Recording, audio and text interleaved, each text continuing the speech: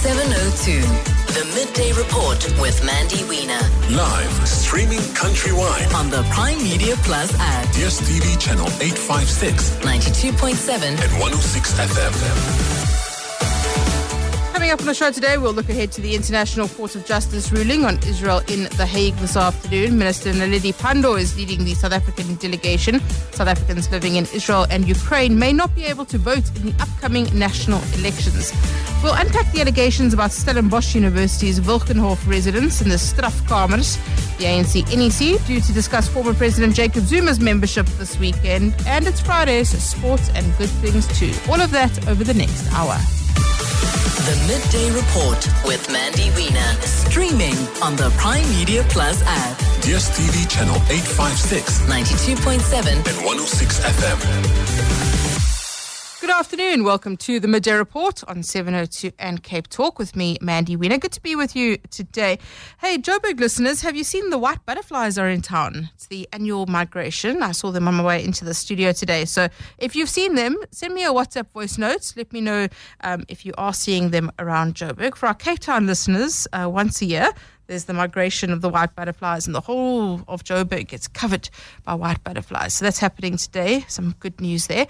What do you think the ANC NEC is going to do about Jacob Zuma's membership? Do you think they're going to terminate? Do you think it's a good idea to terminate his membership? He's basically campaigning for Mkhonto weSizwe, the new political party. He still is a member of the ANC. Should they move against him? Do you think that would be short-sighted? Is this another seminal moment in the ruling party's history where it could make the wrong choice? I'd love to hear from you on that one. Well, let's start with the real focus this afternoon is going to be on the International Court of Justice in the Peace Palace in The Hague. Judge Joan Donoghue, the president of the court, will announce a decision made by 17 judges on South Africa's request to the court to issue provisional measures against Israel. South Africa has argued that Israel is committing genocide in Gaza. Israel has denied this. The International Relations and Cooperation Minister, Naledi Pandor, is in The Hague. She'll be in the court as the head of the delegation. There are a few things that could happen here, and we will unpack this with our reporter in a moment. But effectively, the court does not have to decide yet whether Israel has been committing genocide. It has to just decide whether or not there will be these interim measures. The actual decision on genocide could be determined later. The court only needs to be convinced now that there is a prima facie evidence of genocide in order to hand down provisional measures. It could give some of the measures. It could give all of the measures. We'll unpack that with Lindsay Dentlinger in a minute. But firstly, have a listen to what Minister Naledi Pandor has been saying in The Hague ahead of this afternoon's judgment. Well, of course, South Africa is hopeful. We've always approached this case in a positive spirit.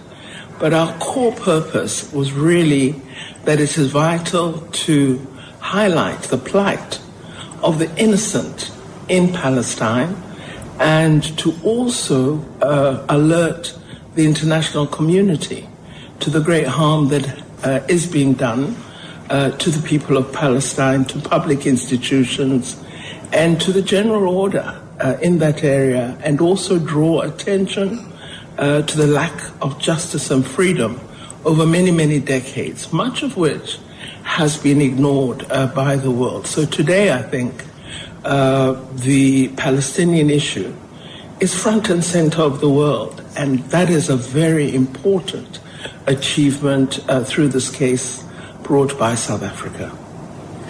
And some will say the spotlight is also firmly on these institutions of global governance, including the ICJ, the ICC, and others. Well, often I think the world community does not appreciate the efforts that were made by leaders, particularly leaders of the Allies. These are mainly Western countries that negotiated the settlement of the end of the Second World War following the horrible experiences, murder, and killing of people of Jewish nationality. The world put together institutions whose remit is to protect the innocent, to ensure a different means of settlement, of dispute and conflict, to avoid the level of atrocity that occurred in that war and other wars.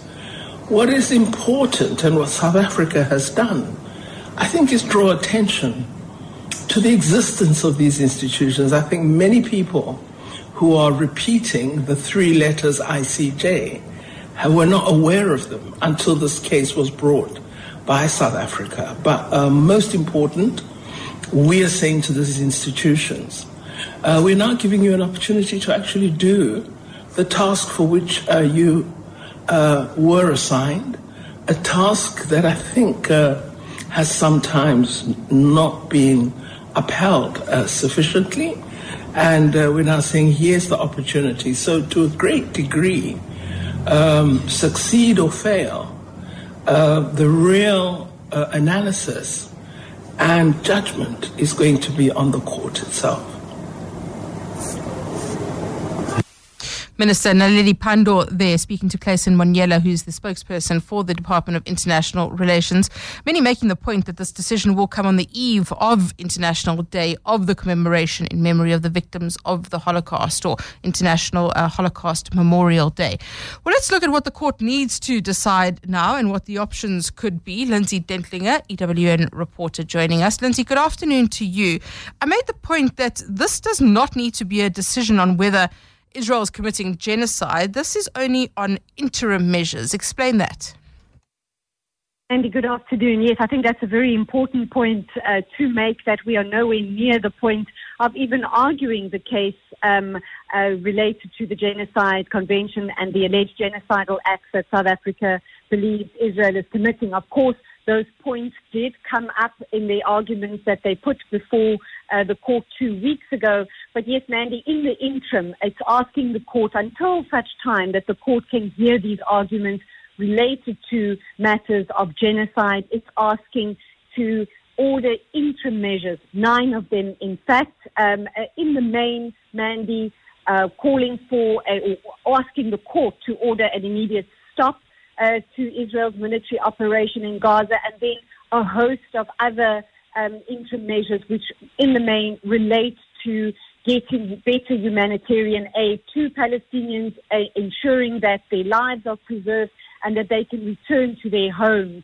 So the expectation is probably that possibly not all those interim measures will be granted, but in some manner, in some form, the court may accede to some of them and might word them slightly differently. However, the court first needs to make a decision on jurisdiction. And if it decides that it does not have jurisdiction, then that's where the matter ends. But most people seem to believe that the court will accept jurisdiction, right? Yeah, I think that's a very legal point that's way above what I'm able to contribute to. But yes, that was one of the arguments made before the court. But I think there is precedent in other matters, more recently the Myanmar matter, which will then maybe stand in South Africa's favor, that this court does indeed have the jurisdiction to handle this matter, Mandy. So, whether that becomes the major sticking point remains to be seen. And then also, Lindsay, is this decision enforceable? Because Israel doesn't necessarily have to do what the court decides. Yes, Mandy, they have in the past ignored an order of this court, and I think that is really the problematic point and the fallout that will come from whatever this court decides in about 2 hours' time, is that while it can make such an order, it has no powers to enforce whatever order, whatever ruling it makes. And then essentially we would see that then being referred back to the United Nations, whether that's the General Assembly, and then on to the Security Council. And we know in this particular matter, there have been at least 3 occasions where countries like South Africa have been unsuccessful in trying to push through what they're trying to get this court to enforce today. So that is really going to be, going forward, the problematic sticking point if there were to be a ruling in not in Israel's favor and something it doesn't agree with and something it doesn't want to adhere to, that it would then fall back onto UN structures essentially to try to enforce that court ruling. Lindsay, thank you so much. Lindsay Dentlinger, EWN reporter, having a look at that judgment or the ruling that is expected this afternoon, what the implications could be. As Lindsay explained there, South Africa could take the matter to the UN Security Council. Keep in mind, of course, that America could have a veto vote there. And I think the crucial point is that the ICJ firstly has to decide on jurisdiction, and then secondly, does not have to make a decision now on whether or not there is genocide, but there could be interim measures, there could be partial interim measures, or all of the interim measures, or it could decide entirely against South Africa. 7:02. The Midday Report with Mandy Wiener. Let's walk the talk. South Africans living in Israel and Ukraine may not be able to vote in the upcoming national general elections. So it's understood that the South Africans who are in these countries will be affected by the fact that our missions in countries, it's Sudan as well, so it's Israel, Ukraine and Sudan, will not be able to vote because these missions have been closed due to security concerns. There's also a push by the Democratic Alliance for more voting stations to be opened around the world for expats. They've raised concerns saying that, for example, in Perth or Sydney, there are no voting stations, but only in Canberra. So let's have a look at this now with the IEC CEO, Sai Mamabola. Sai, good afternoon to you. Thank you so much for your time today. Let's start with the issue of Sudan, Israel and Ukraine. What happens to people who would ordinarily be voting at those voting stations? Well, we invite them to register online because there's an online facility which they can use to register. Obviously, our preference would have been to extend the physical registration at the mission as well, but due to circumstances that are way outside of the control of the Electoral Commission, we are unable to. It is our hope further that when the election is proclaimed, hopefully the security situation may have abated, enabling those facilities to reopen for purposes of voting. Otherwise, the possibility always exists for them to go to a neighboring country. I'm alive to the fact that that could be a costly exercise, but it's a matter that is really outside of the purview of the Commission.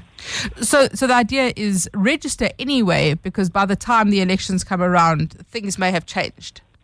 Certainly, register anyway, because there may have been an improvement in the security situation by the time election comes. And then on the issue of more voting stations, the Democratic Alliance says that it wants expats to be able to vote in more voting stations. Is this something that is the IEC is responsible for? Or according to the law, the voting stations have to be at missions, right? So then it's a matter for the Department of International Relations. Well, it's really a matter for Parliament. It requires a legislative amendment because the law as it currently stands accords no one the discretion to extend those facilities beyond the diplomatic missions. So it's an intervention of a legislative nature that is required. Why can't we vote online, electronically? Is that something that the IEC is considering for expats, people outside the country, to be able to vote electronically? The IEC is considering the issue of electronic voting as a policy matter, which means we've done the research that looks at what other jurisdictions have done, what the cross-national experiences are, and so on. We do want to start a national conversation about what electronic voting is, because it means different things to different people.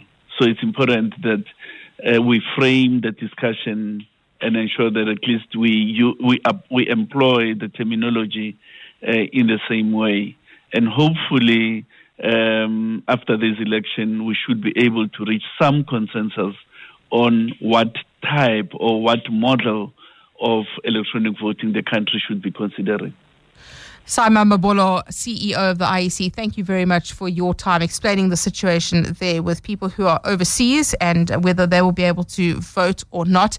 And look, I think this is a conversation that we need to start having. There are other countries in the world where electronic voting does happen. I know in the States there are all sorts of concerns around the integrity of the electronic voting. Is there a trust deficit? Will people be willing to vote electronically in South Africa? As Simon Mabolo said, it means different things to different people. So would you have trust in an electronic system if you had to vote that way? Or do you think that the only way to do it is with a pencil and a piece of paper, which is now going to be a book, not a ballot paper?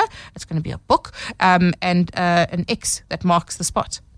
And now it's back to Mandy Wiener on the Midday Report. This is 702. Let's walk the talk.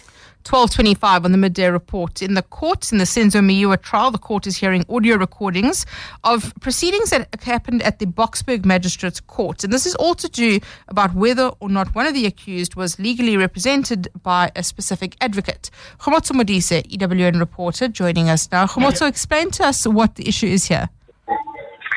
Good afternoon, Mandy. So, in the Boksburg Magistrates Court in 2020, when we appeared with the accused, what happened was the accused, one of the accused was legally represented, and that's Bongani Ndanzi. He had a man by the name of Dominic Mjiako, who was there as his lawyer. He was the only one that was legally represented on the day. And what happened after that is that the matter then came to the High Court. It was referred to the High Court, initially in Palmridge and then brought here to Pretoria. And Mjiako was no longer the lawyer on record for Bongani Ndanzi. The lawyer on record at the time was advocate, now disbarred advocate, Malesela Tefo and T.T. Tobani. But now, Ndanzi is disputing that Mjiako ever represented him in court. And he's disputing whether Mjiako ever worked with him essentially and received any instructions from him. And this is important, Mandy, because Mjiako is the lawyer who was present with Ndanzi on the day when he signed the conviction statement before the magistrate in June of 2020. But Ndanzi is now saying he's disassociating from Mjiako, and he's been saying this from last year during these proceedings, that he did not give Mjiako any instructions, and Mjiako was not acting on his behalf at all. And his lawyers are trying to prove that. And in order to prove that, they've told the court that there is a clip from one of the proceedings. They initially said it was the first proceeding, or the first appearance on the 27th of October. They're saying there's a clip in the 27th of October when Ndanzi could be heard saying he doesn't want Mjiako, he doesn't want this man to be here as his lawyer. But we've now listened to recordings from the 27th where we can hear Mjiako on record representing Ndanzi. I can also say that I was there on the 27th of October 2020. Mjiako did represent Ndanzi, and I don't remember that point where Ndanzi said he doesn't want Mjiako. Right. So we've heard that recording from the 27th of October, nothing there. We're now listening to the recording from the 27th of November, and so far Mjiako is still the attorney on record for Bongani Ndanzi. We will be listening to a recording from the 5th of March as well, and the defense seems to believe that that was the day when Ndanzi disassociated from Mjiako, pointing out that this is not my lawyer. Sure. Khomotso, thank you very much for bringing us up to speed on all of that. Khomotso Modise, EWN reporter. So lots of audio and video being played in the Senzo Miua trial. That's the one matter we're looking at. The other is a court appearance today in the Germiston Magistrates Court by Leanne Matthys, who's a senior EFF leader who is accused of assaulting a fellow party member. Tabiso Goba, EWN reporter, is there. Tabiso, good afternoon to you. Tell us about the court appearance today of Leanne Matthys. Good afternoon, Mandy. Well, it was a very brief... Tabiso, you must be in Germiston because that was a great big plane that flew overhead. My apologies. Yeah, I'm actually in Boksburg. We're nearby the airport. There was some airport. So we are a fighter. I think a fighter flew by. We are with the president, so maybe they're just looking over the president. That's probably what they're doing, yes. But that's nothing like live radio, hey, to catch you out. Yes. So anyways, but it was a very quick court appearance. So now the person that Leanne Midday is accused of assaulting is Busisiwe Siyabe. She is an EFF member, but you also remember her from the Fees Must Fall in 2016. She was one of those vet leaders who led that movement. So what is still missing from the state, Mandy, is the medical records, because apparently Siyabe allegedly suffered some injuries when she was assaulted by Leanne Midday. So now the magistrate has granted two postponements to the state. However, she said this is the final one, and that if you do not have and told the state that if they don't have the case in order in the next appearance, then obviously there is the chance that this matter might get thrown out of court. So the matter has been postponed to the 16th of February, Mandy. Tabiso, thank you so much. So Tabiso was at court this morning and he was covering that case. And of course now he is with the ANC. NEC, if you're confused about what just happened, why there was a great big fighter plane overhead. And that's because the NEC is meeting in Boksburg today. And the President Ramaphosa, is there. In fact, Tabiso's tweeted a video of the NEC, many of them wearing keffiyehs, and they are waiting for the ICJ judgment this afternoon. So they're all going to be following the decision of the International Court of Justice decision in South Africa's genocide case against Israel this afternoon. WhatsApp Mandy on 072 702 1702. Hi, Mandy. I think it's quite interesting that South Africa is calling international institutions to do what they're supposed to do, particularly when you have South African institutions who are nowhere near doing what they're supposed to do. Case in point is the Master's Office, or the Master of the High Court, that is letting down South African citizens daily with regard to the absolute chaos, corruption that is happening there. So it's always a case of people in glass houses shouldn't throw stones, and in this instance, I think it's the same would apply. Chris? I think we can trust Airbnb and banks and any number of organizations which use identity verification. I don't see why it can't work for voting. Thanks. Hey, there's 702 in Mandy, just on the N1 highway before Malibongwe Drive, and I managed to spot a couple of the white butterflies doing their migration. So yeah, if you're driving in the slow lane, just look out for them, and yeah, it's quite a nice sight. Thanks, bye. Thank you so much. I saw the white butterflies coming into the studio in Sandton today, the annual migrations, and it always just makes me really happy to see the white butterflies in Joburg. For our Cape Town listeners, if you don't understand what I'm talking about, annually there is a migration of white butterflies that comes through Joburg, so we get to see them, and it's a bit uplifting. So let us know wherever you are seeing white butterflies. Send us a WhatsApp voice note. Lots of response to the question around electronic voting.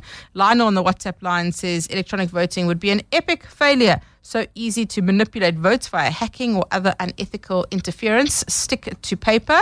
And then Sudhir says, voting online would be great. Saving time, improves efficiency, condition that you have robust security, biometric, face recognition and registration. And that was because South Africans abroad at some missions are not able to vote because the missions are closed for security reasons. Also, the DA concerned that there aren't enough voting stations overseas. So would you want electronic voting? Is there a trust deficit? Is there sufficient data? Is there sufficient understanding of how technology works? So would this work is the question I've been asking. And then on the issue of the ICJ, that argument, Chris, is one that many people have leveled at the South African government who are critical of this campaign at the ICJ, saying, well, should we not be fixing our problems domestically and making sure our own institutions work? The counter argument from international relations and the Ministry of Justice has been that this is an important pursuit, and that's why you can't use that counter argument. But I appreciate your point. 702, the Midday Report, Monday to Friday, 12 to 1 p.m. Very interesting report in News 24 today. If you've read it, it really is fascinating. So News 24 has obtained pictures showing what Stellenbosch University has found in their oldest men's residence in a secret search operation last week. And among the items are crude drawings depicting what appears to be male sexual assault and a logbook detailing the activities. And this is all at the Wilgenhof residence, and there's a disciplinary committee there called the Nachtlichter. So a lot of this has come out in this report. Students telling News 24 that the strafkamer, or punishment room at the residence, contained horrifying pictures of alleged abuse of students. So there's crude drawings depicting what appears to be male sexual assault. There are also black hoods, and these were all discovered in these 2 rooms at Wilkenhof. So there is now an investigation that is taking place. Stellenbosch University saying that it has noted the very serious nature of the articles and documentation found in the 2 rooms. We were hoping to speak to the journalist who has written the story. We're just struggling to get a hold of that journalist at the moment. The Wilgenhof Alumni Association has said that the items found by the university form part of the residence history and could be misunderstood if not explained in correct historical context. We did ask the university to come on to explain this to us, but the spokesperson, Martin Viljoen, has sent a WhatsApp voice note. Have a listen. Yes. The items found during a recent audit at the residence is disturbing, to say the least. The items have been removed and stored in safekeeping, and these 2 rooms have been repainted and will be used for their original purpose as accommodation. It's important to mention that human dignity is non-negotiable for the university. It must be respected and upheld. A position of zero tolerance is maintained towards any act which infringes human dignity, and the university will continue unabated to eradicate unacceptable practices from our campuses and residences. At the same time, the university remains committed to the well-being and safety of all students and staff on our various campuses. The university is putting in place a panel consisting of the Deputy Registrar Governance, Ethics and Compliance, an experienced independent advocate from the Cape Bar, and a former experienced university executive in higher education, to review the items and to advise the university on the appropriate next steps. The panel will be asked to submit the report by the end of February, after which the university is committed to acting upon receipt of that report. For now, the panel must be allowed to do its work and in the process help us to shape the welcoming and inclusive center of excellence that we are all striving for. That is the Stellenbosch University spokesperson, Martin Viljoen, who sent us a WhatsApp voice note. Personally, not a big fan of the voice note. Would have preferred to speak to him, but unfortunately he can't for whatever reason that is. And I think that this is really going to raise a lot of questions about what was happening at Wilgenhof, what has clearly been institutionalized and has been happening for a long time, for its very long history. And keep in mind the fact that according to the News 24 report, Wilgenhof was once home to Dottie Craven and Christo Visser and the Constitutional Court Justice, former Constitutional Court Justice Edwin Cameron, Beyers Nortier, Marcus Jooste. So I expect this one to definitely gather some momentum. 702. Mandy Wiener. Weekdays 12 to 1 p.m. The Judicial Conduct Tribunal into Judge Tswalo Makubele's conduct is continuing today. Judge Makubele is accused of sitting as a judge and as the chair of the interim board of PRASA at the same time. We did hear from Bernadette Wicks, EWN reporter, about how Judge Makubele has taken the stand and is now giving evidence in that tribunal. Bernadette, good afternoon to you. Give us an update on what's happening there. Well, Judge Makubele is continuing her evidence today that she started tomorrow. And what we have heard from her today so far is that she's rejected any sort of suggestion that she intentionally sought out a position on the PRASA interim board. She says that she was speaking to a neighbour, and a neighbour mentioned that the Minister of Transport was looking to constitute interim boards for various entities, and that she says she was actually quite hesitant in the beginning because she had already committed to putting her name in the ring for a judgeship. And she had said, no, I don't know if I'm able to do that. And then she had said the only way I would be able to do it is if it was just for a couple of months, because according to her, she had actually, before even going for an interview for a judgeship, made this arrangement with Judge President Dunstan Mlambo that she would only start if she were successful in April the following year. She says this was because she was sitting on a water tribunal. And she says that this arrangement was made beforehand. So she says when she did hear that she had been appointed to chair the interim board, it was the first thing she had heard since she had given her neighbour her CV. She said no one ever reached out to her. She heard from people who saw on TV that she had been appointed to the board, and that's how it went. We've also heard that she says, like I say, long before she even interviewed for the position of judgeship, she spoke about it with Judge President Dunstan Mlambo, and she mentioned this issue that she was apparently on the water tribunal and she would need some time to wrap up her duties there. And she says in December, when she heard that she was supposed to now be starting in January, she was confused and she went back to the JP and she asked him about their previous conversations. And according to her, he said no, he had received all these requests for deferment of appointments and he had just become fed up, to use her words, and so he wasn't able. Interesting, Bernadette. Thank you so much. Bernadette Wicks, EWN reporter, with an update there on Judge Makubele's Judicial Conduct Tribunal. Did she say she got the job after her neighbour told her that there was a vacancy? I love this country. Sports Wrap with Tolakele Mganga. Tolakele. So Clement was trolling me earlier on 702 because for 2 weeks I've been doing the show while watching tennis at the same time. I'm sorry. But geez, the tennis has been good. It has been really, really good. It's a kind of indication of possibly what's to come this year. Novak Djokovic, for as dominant as he's been, the younger guys are showing that they're willing to go all the way with him.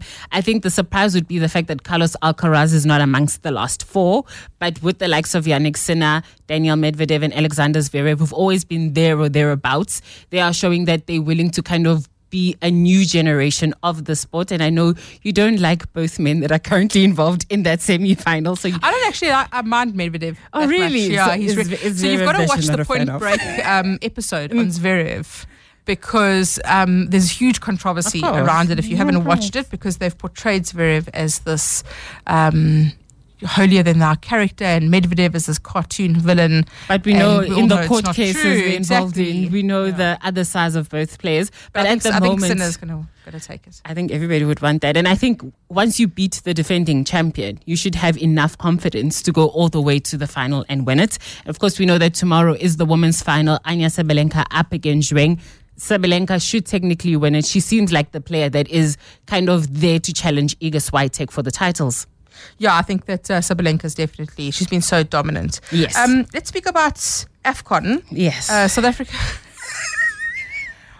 We made it out of the group stages. We're doing so well. Well done. You predicted we'd get out of the group stages, right? And then we revisionist history. And then we just decided to draw Morocco. But that game is on Tuesday. We don't have to stress ourselves anymore for the next 3 days. But of course, you know that the last 16 action begins tomorrow. Our neighbours Namibia up against Angola. It's the first time Namibia have ever gotten to this stage of the competition.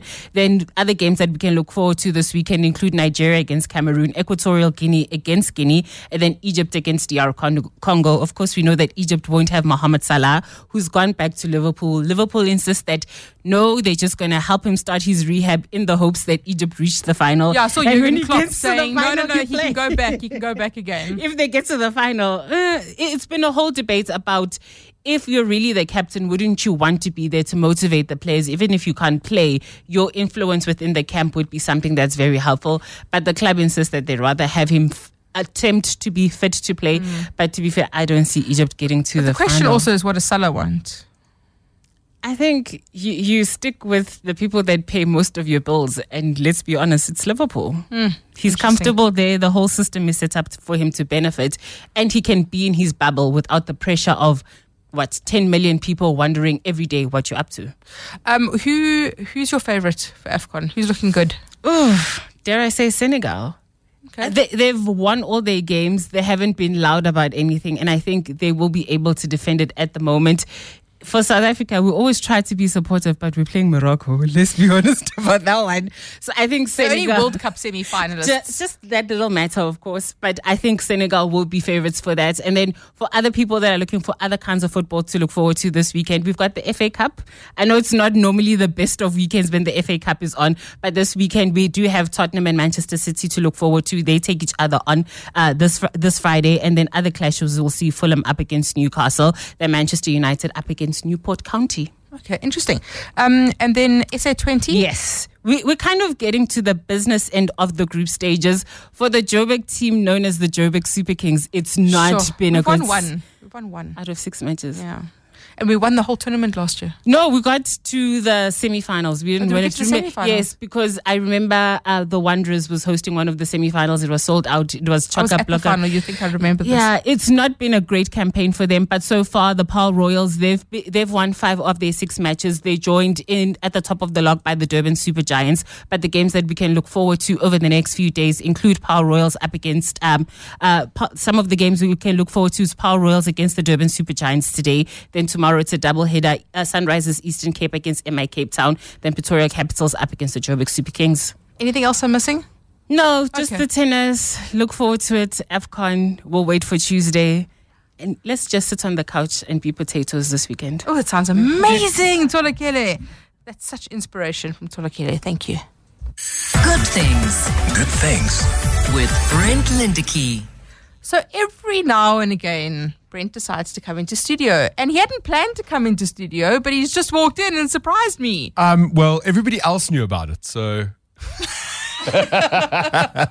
Yeah, happy Friday. I decided to pop into studio to surprise you and You bring all brought the me a listeners- gift. I brought You you, brought a me a gift. gift. We don't need to talk about Well, it. let's just quickly tell people that Brent has brought a book. He doesn't want me to tell you for some reason. It's called Only Good Things, and it celebrates 100 feel-good South African stories of 2023, and it's so cool. Thank you very much. Yeah, we decided at the end of last year to take some of the stories. As you know, there's so much good news in our country. Sometimes I can feel like there's not. Sometimes I can feel like it's really tough and the news is tough, and what we're seeing in the newspapers and here on the radio, it can be disheartening.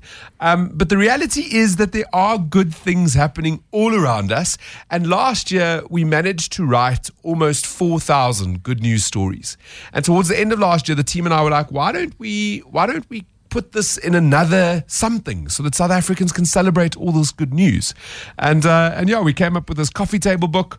We took 100 of what we felt was our top good news stories and put it into this beautiful compilation, which people are loving, by the way. It's just a great reminder that there needs to be balance and light and shade. And we all of always that. say this, man. Yes. So that's what it's about. We need balance. You need to know what's going on with the world. You need to know that hard news that's happening all around us, because that gives us the skills in order to fix the problems that we have. But at the same time, we need to fill our minds with a little bit of the happy stuff, the sunshine and the rainbows, because that gives us the balance. And I like to say this. Nelson Mandela said he hopes that all our choices will be made with our hopes and not our fears. And if we live in a space where we're constantly got this bad news aura around us, a lot of our choices that we make are with our fears. And we need a bit of hope in there as well. We need an injection of the hope. So you spoke about sunshine and rainbows. There are white butterflies out today all over Joburg. So I've been asking people about whether they've seen the white butterflies. And you're so excited. I wish you could see Brent right now. He's about to explode with happiness. So this is one of my favorite times of the year when we get to see these butterflies on the migration. And it's so beautiful. I was sitting in traffic. I'd gone to gym this morning. I was sitting in traffic and I was sort of thinking about what was going on today and what I'm doing this weekend. And all of a sudden, I noticed the butterflies. They must have been around us for the last couple of days. I don't know. I haven't seen any. But they usually come quite quickly, though. It was all around my car and all around me. And as I was driving, it was just such a beautiful moment. And it's a reminder that sometimes the smallest things are the biggest things. It takes my breath away every single year to see those silly little butterflies that make me so happy. And I hope some Joburgers are seeing them as well. Our Cape Town listeners must be like, We have butterflies all the time. We're not that lucky. Okay, you do have some good news stories for us. So for our Cape Town listeners, Cape Town has soared to number 2 in Time Out's 50 best cities of 2024. Yeah, it's a great list. It comes out every year. I think last year Cape Town was on the number 1 side there. We've been knocked off by New York, but we're in the number 2 spot. And the reason why this is good news to celebrate is because it's a global list. So it's curated through many people, thousands of people that have voted, but many other people are going to see this news. And what does that mean? It's great for tourism. More tourists coming into our country, hopefully not just stopping in Cape Town, because there's so many other beautiful parts of South Africa. But once they're here, we can convince them of that. And articles like this would bring them into our country. An Uber driver saved a woman's life with a hug. Yes. So this story, when I was reading it to report on it to the listeners this afternoon, I actually started crying because it was so beautiful. So Natasha, who lives in the Eastern Cape, 4 years ago she'd called an Uber, and she was in the worst state of her life that she's ever been. Completely depressed, just really not in a good way. And she'd called the Uber for whatever reason to get to where she was going to. And she sat in the back of the Uber, and the Uber driver said to her, how are you? Just a simple, how are you, starting a conversation. And she just lost it. It was like the straw that broke the camel's back. And she started crying and just absolutely sobbing hysterically. Natasha has revealed this information this last couple of days, where she posted about this on social media. She's finally ready to talk about it. But that day she was going to take her own life. She was going to commit suicide. And this Uber driver had showed her moments of kindness. He'd seen how upset she was. He said to her, ma'am, can I please pull over the car? Something in her gut said, like, I can trust this Uber driver. He did. He asked her to get out the car, and he said, may I hug you? May I just hug you? And she allowed it, and she hugged him, and she just sobbed and sobbed. And she says it was that hug that reminded her in the kindness of human beings and stopped her from taking her own life.